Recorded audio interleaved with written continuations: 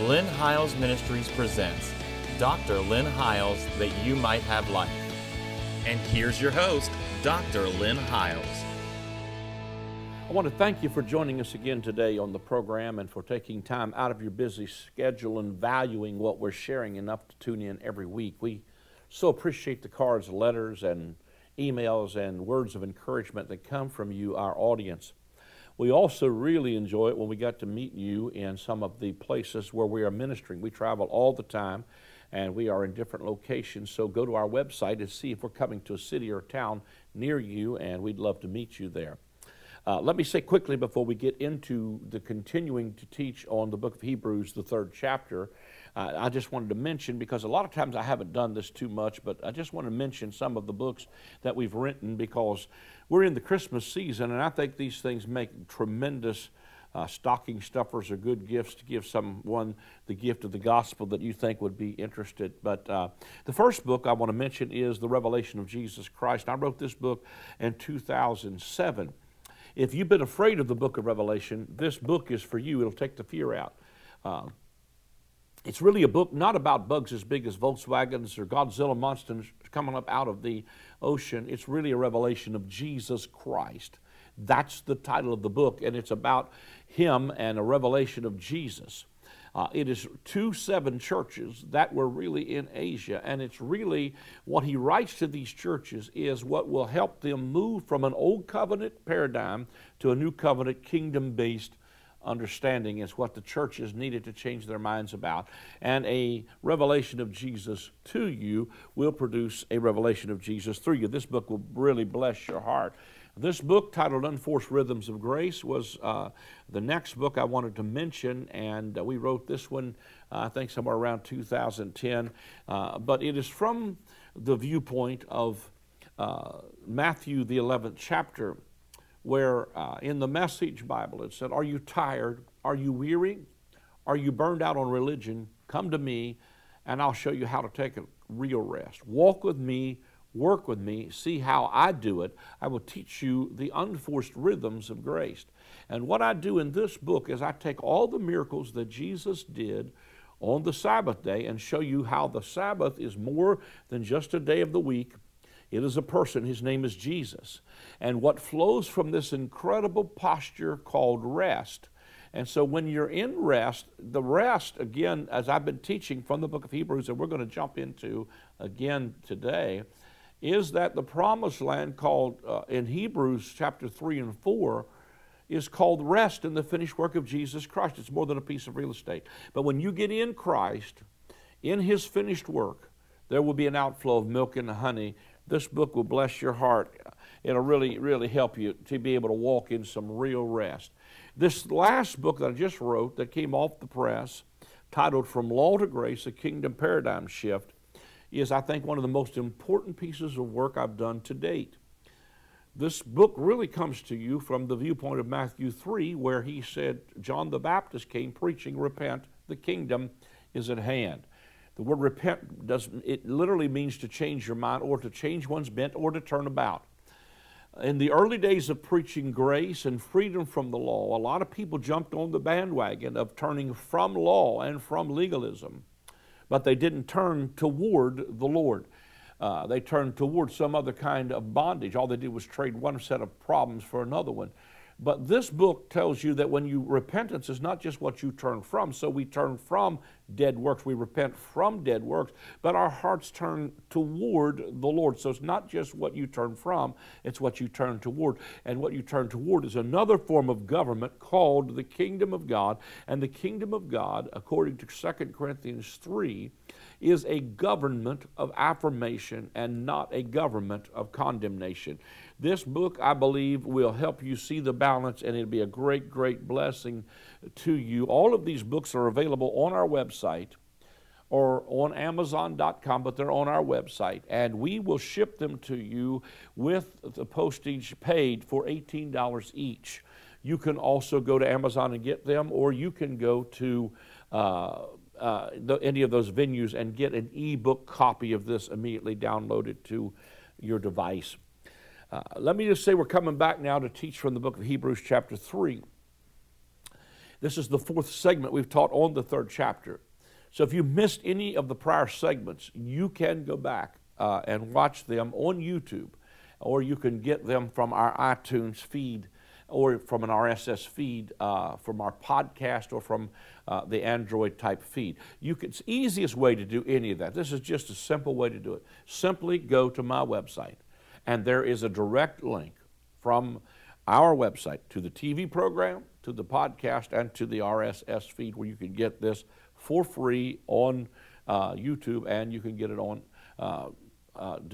delivered to your smart device so that you can listen to it on your way to work, bring you up to date with it. Hebrews, the third chapter. I want to come back and grab this again. Wherefore, holy brethren, partakers of the heavenly calling, consider the apostle and high priest of our profession, Christ Jesus, who was faithful to him that appointed him, as also Moses was faithful in all his house.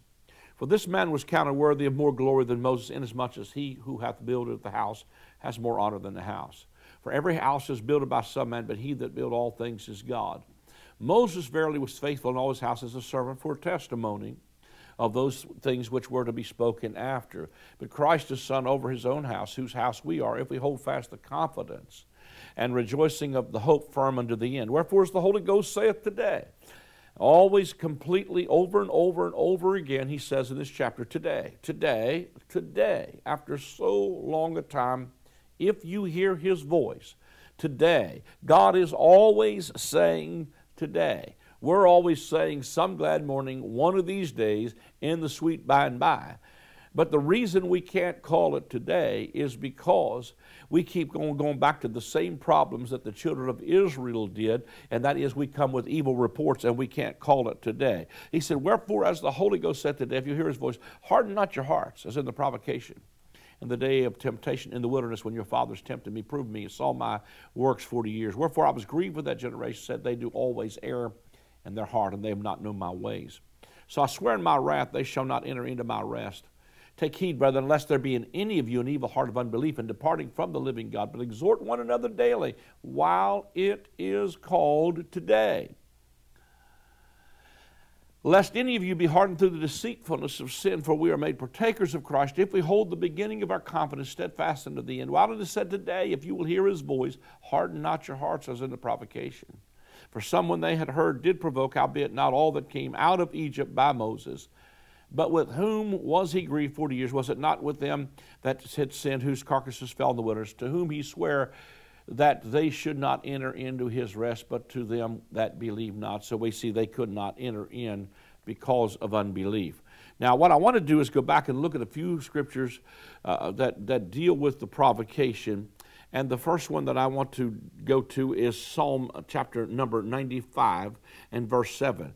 This is one of the first scriptures that talk about the provocations. It's Psalm 95, and we're going to begin reading around probably, let's see, verse 7. For he is our God, and we are the people of his pasture, and the sheep of his hand. And he uses the same terminology in Psalm 95 that he did in Hebrews 3 when he says, today, if you will hear his voice, harden not your heart, as in the provocation, and as in the day of temptation in the wilderness. When your fathers tempted me, proved me, and saw my work. 40 years long was I grieved with this generation, and said, it is a people that do always err in their heart, and they have not known my ways, unto whom I swear in my wrath that they should not enter into my rest. Now that's Psalm 95, talking the same thing that Hebrews chapter 3 talked about. Now I want us to go back into Exodus chapter 17, and we will begin reading there, because this was one of the first times they provoked. Now if you remember, last time I talked to you out of the book of Numbers, we talked about how they proved God, or they tested God. He talked about it 10 times. Now, I'm not going to go into all the 10 times that they provoked the Lord, but this people were constantly a people that were provoking God to wrath with their unbelief. And I think some of it is they just had such a slave's mentality from coming up out of Egypt that they just could not shift gears from a coming out mentality to a going in mentality. Now see, here's the thing that I want to say in this segment especially. Listen, we could preach about all the stuff. There's a lot of people. It's like I said in this book, we could talk about what we came out of. And in prior segments, I showed you how that Egypt in the Old Covenant is a picture of the religious system in the New Covenant. Because Revelation 11 verse 8 says, "And their dead bodies shall lie in the street of the great city, which is spiritually called Sodom and Egypt, where also our Lord was crucified." Well, our Lord was not crucified in Sodom and Egypt in the natural, but he said the city which is spiritually called Sodom and Egypt. So they came up out of Egypt in the physical bondage in the Old Testament, but in the New Testament, God is trying to lead them up out of a spiritual bondage of the law of a Mosaic system, that under that system, as I have already taught in many segments prior to this, we were servants and slaves, but in the New Covenant we're sons. It's time to shift our thinking from a coming out. And so as I begin to preach, even in the early days, of understanding that the New Covenant is not an addendum to the old one. It's a brand new covenant.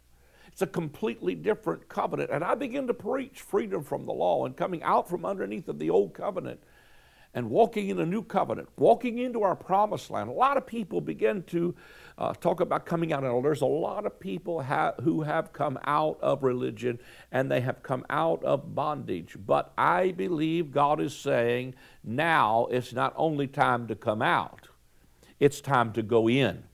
And when you go in, see, we need to lose our coming out mentality and get a going in mentality. We need to realize the kingdom is now present. Again, this book really talks about the kingdom of heaven is at hand. And when I'm talking about the kingdom of heaven, I'm not talking about when you go die and you go to heaven. I'm talking about the government of the kingdom is the government of living spirit. It is the government of the Holy Ghost in the life of the believer. For the kingdom of God is not meat and drink, but it is righteousness, peace, and joy, and it's located in the Holy Ghost. And we should have entered into that promised land. It was being offered to a first century church, and I believe many of them did enter in. I believe there was a remnant just like Caleb and Joshua that entered in. But there's a whole lot of Hebrews that he's writing this to that are about to go back to Judaism. He's going to warn them later. Listen, do not go back. Remember Lot's wife. Don't go. The whole point of Lot's wife is don't go back. Interestingly enough, Lot's name means the veil, and when Moses is read, there's a veil put over your face. He's trying to get you, don't go back to that, Sodom and Gomorrah. Again, Sodom was a place that Revelation 11 tied into, again, the same thing he tied Egypt to.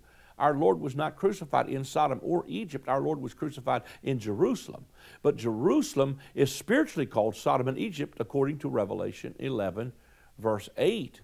And what he's saying is don't go back to that Sodom and Gomorrah. As a matter of fact, that Sodom and Gomorrah under Lot, clear back in the book of Genesis, was destroyed with a fire and brimstone. And in 70 A.D., Jerusalem was destroyed by fire. That city literally was burnt, and God was saying to them, don't go back. Don't go back to that system of slavery and law. It's time to lose your coming out mentality and get a going in mentality. Call it today. Man, begin to enter into the faith-filled joy of resting in the finished work of Jesus Christ. Now, that doesn't mean there's inactivity. It means the Holy Spirit is now doing the work in you rather than by your strength or your might or your own power. Now, let me just read this to you from Exodus, because this was one of the first times they brought provocation. And all the congregation of the children of Israel journeyed from the wilderness of sin after their journeys, according to the commandment of the Lord, and pitched in Rephidim, and there was no water for the people to drink. Wherefore the people did chide with Moses, said, Give us water that we may drink. And Moses said unto them, Why chide ye with me? Wherefore do you tempt the Lord? And the people thirsted there for water. And the people murmured against Moses. and said, Wherefore is this that thou hast brought us up out of Egypt to kill us and our children and our cattle with thirst? And Moses cried unto the Lord, saying, What shall I do unto this people? They be almost ready to stone me. And the Lord said unto Moses, Go on before the people, and take with thee of the elders of Israel, and thy rod wherewith thou smotest the river, take in thine hand.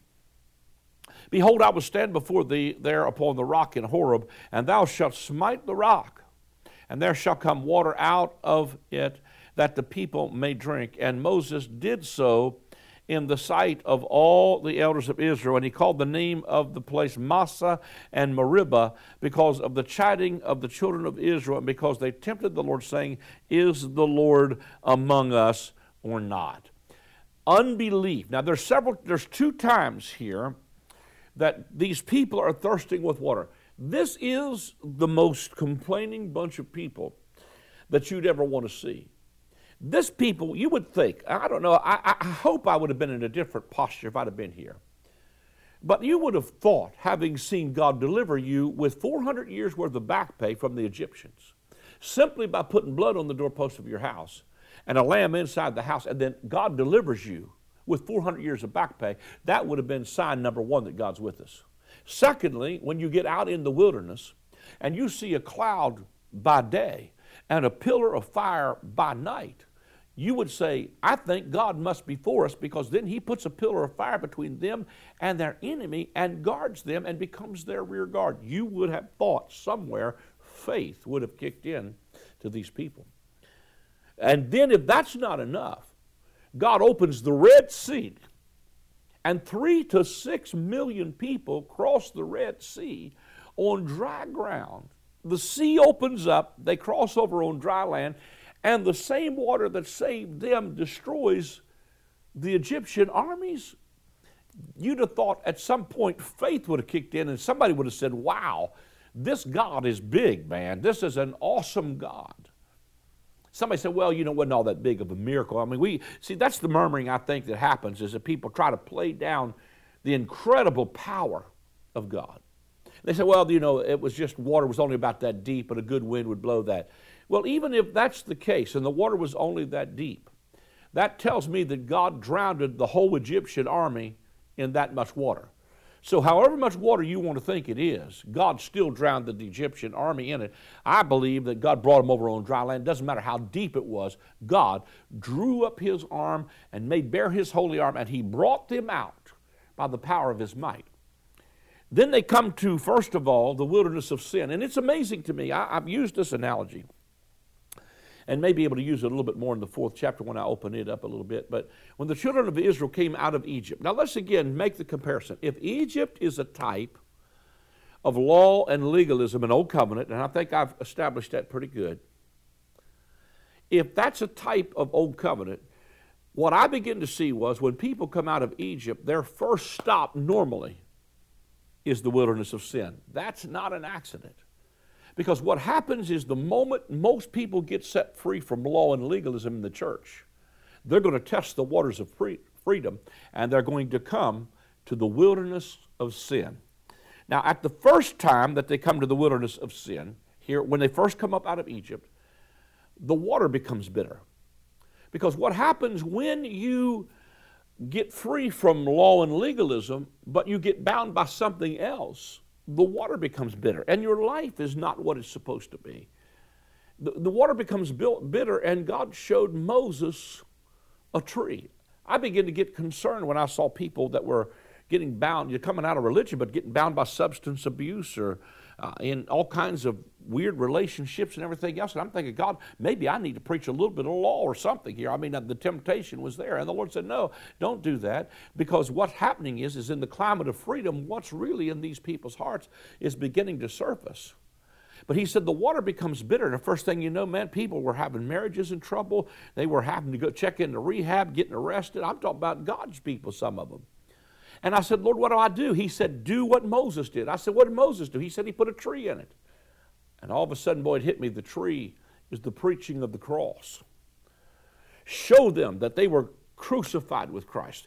They're buried with Christ. They've been raised. In other words, preach the power of the cross, that Jesus didn't just die for you. He died as you. Show them they're dead and their life is hid with Christ in God. Preach something that will create a faith that will get them to see, I'm not an old creation trying to exercise my freedom. I'm a new creation headed for the promised land. And then one of the things that I saw in my research that so powerfully blessed me was that even as we see this in Exodus 1 or Exodus 17, the rock that was smitten here, in this particular case, where they murmured and complained and there was no water, was the rock was Christ. 1 Corinthians 10, I read it to you last week, shows us that don't be like the children of Israel who murmured. And it talked about how that they ate the spiritual meat, they ate the manna, and they drank from the same spiritual rock, and that rock was Christ. See, when we show them that Christ was smitten, and that the work of Calvary has a supply of water of life, it's the water of life that will get you up out of the wilderness of sin, moving towards Rephidim. And interestingly enough, the word Rephidim means rest. Rest in what? The finished work of Jesus Christ. And so, what happens is that both of these situations where they've run out of water, the water becomes bitter. I believe it is at Meribah, the water is they don't have any water at Massah. There's a rock smitten here, and water comes out of the smitten rock. That rock was Christ. Moses misses the promised land later in the book of Numbers because at the same place he smites the rock a second time rather than speaking the word concerning the rock that was already smitten. That's powerful in itself, because what happens is we're going to try to go back when we smite the rock again. What we're doing is we're saying what Jesus did was not enough for me. Let me just try to beat this out of myself, or let me smite the rock again. Let me get Jesus back on the cross again. No, he's already been smitten. We must speak the word, and the word mixed with faith will profit us, and we'll call it today, walk into his finished work, enter into his rest, and I'll tell you what, we'll leave the wilderness of sin and all of that stuff behind us. One of the powerful things that I found out in my research, and I thought this was so cool, but when they came to the waters, when they crossed, I believe it was the waters of Meribah, and they crossed the sea, and they're now in the wilderness of sin, and the water has become bitter. God showed them a tree. But what I found there was elements in that water that when they drank that water, it gave them, number one, severe diarrhea. And I thought to myself as I saw that, it gave them severe diarrhea. And I thought, well, here's the deal. God was trying to clean them out of all their Egyptian diet. Now, I bet that was a stinking mess there in the wilderness, and I'm not going to get into a whole lot of preaching about that, but I'm going to tell you what, God was trying to clean them out of all of the Egyptian diet that was inside of us. I believe the reason we're seeing such a stink in the church today, as the message of grace has come, is because it's God trying to get the stink and mess out of us of all the years of bondage we've set in Egyptian slavery, and God is still trying to get us cleaned out so that he can. See, that was really, we may think that was a bad thing, but it was God purging our system. I believe even in the people that are testing the waters of freedom, and they find themselves where the water has become bitter, it's God cleaning you out of all the desires for all the flesh pots and leeks and garlics and watermelons of the Egyptian diet that they ate, and trying to change their diet into feeding on now the manna that came down from heaven. That bread was Christ, and drinking from the rock, which is Christ. Finding our source, hallelujah, from him instead of human reasoning. The second thing that water did, I found, is it had elements in it that was good for people who were going to take long walks or long runs. It would keep them from cramping, in their legs to keep them from cramping. Now, that's just the provision of God. I don't know, that just blesses me that what God was doing was, number one, he was cleaning them out of all of the Egyptian diet that was in them, cleaning us out of all, if you will, our desires for the world. But he also was giving them something that could keep their legs from cramping while they were headed through the desert in a wilderness journey. God was giving provision for them for the long haul. I'm telling you what God's doing in your life right now. What God is doing with this new covenant is I believe he's not just bringing behavior modification, he's bringing real life transformation. And it happens as we change our diet and as we change what we drink. When he put the tree in the water became sweet, and they left that place and entered into Rephidim, which means rest. I believe God is calling his people. You know, we're going to wrap up this third chapter today with this teaching, but I believe that when you see that they continually provoked God to anger because they could not mix the word with faith, they murmured. The issue was they kept on complaining and murmuring and looking back with a desire to go back to what they came out of. Let me tell you something. We are probably in one of the most transitional times of human history. And sometimes, as we are even ministries who are trying to pastor in this climate, it's the most difficult time in the world to pastor because people are transitioning from law to grace, and we don't know how to navigate those waters. I'm telling you, there are biblical patterns right here. Put the tree in the water. Bring the people back into faith. Refocus them on looking away from Moses and looking unto Jesus, who's the author and finisher of our faith. Call it today and preach something that builds faith.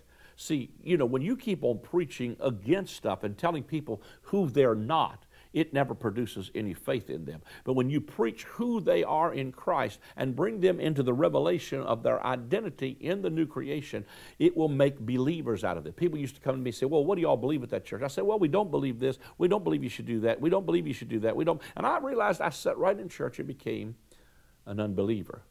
But when I begin to preach you're the righteousness of God in Christ on the basis of what Jesus did, that you're a new creation, that you're holy brethren, that you're a partaker of the divine nature, people at first looked at me like, you're crazy. What rock did you crawl out from underneath of? Well, the rock I crawled out from underneath of is Christ.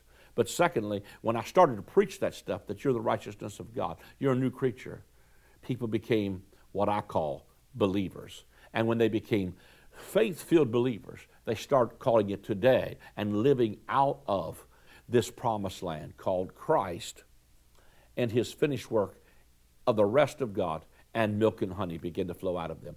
They provoke God constantly. Don't be a provoker. I believe that we're living in a day when we can enter into his rest. We're about to run out of time, and I want to just thank you for taking time to write to us and sowing a seed into the ministry. It really does take your faithful support for us to be able to do this expensive venture with television. So if you can sow a seed into the ministry, go to the website would be the easiest way to do it. You could give via credit card or debit card, or you could call the number on the screen. Somebody will take your credit card, or you can call, or you can write a check to Lynn House Ministries and send it to the address that will come on the screen. Your faithful support is what enables us to take the gospel around the world. Order the books today. I believe you'll be blessed. God bless you till we meet again. I'm very excited to announce the release of my newest book. It is titled From Law to Grace, A Kingdom Paradigm Shift. In this book, we talk about how the gospel is not about a law you have to keep. It is about receiving a life that will keep you. It is not about living this life out of fear. It is about living a life of faith. It is not about rules. It's about a relationship with a loving Father. It is about moving from the old covenant government of condemnation to the new covenant government of affirmation. It is about living life as a citizen of the kingdom right now.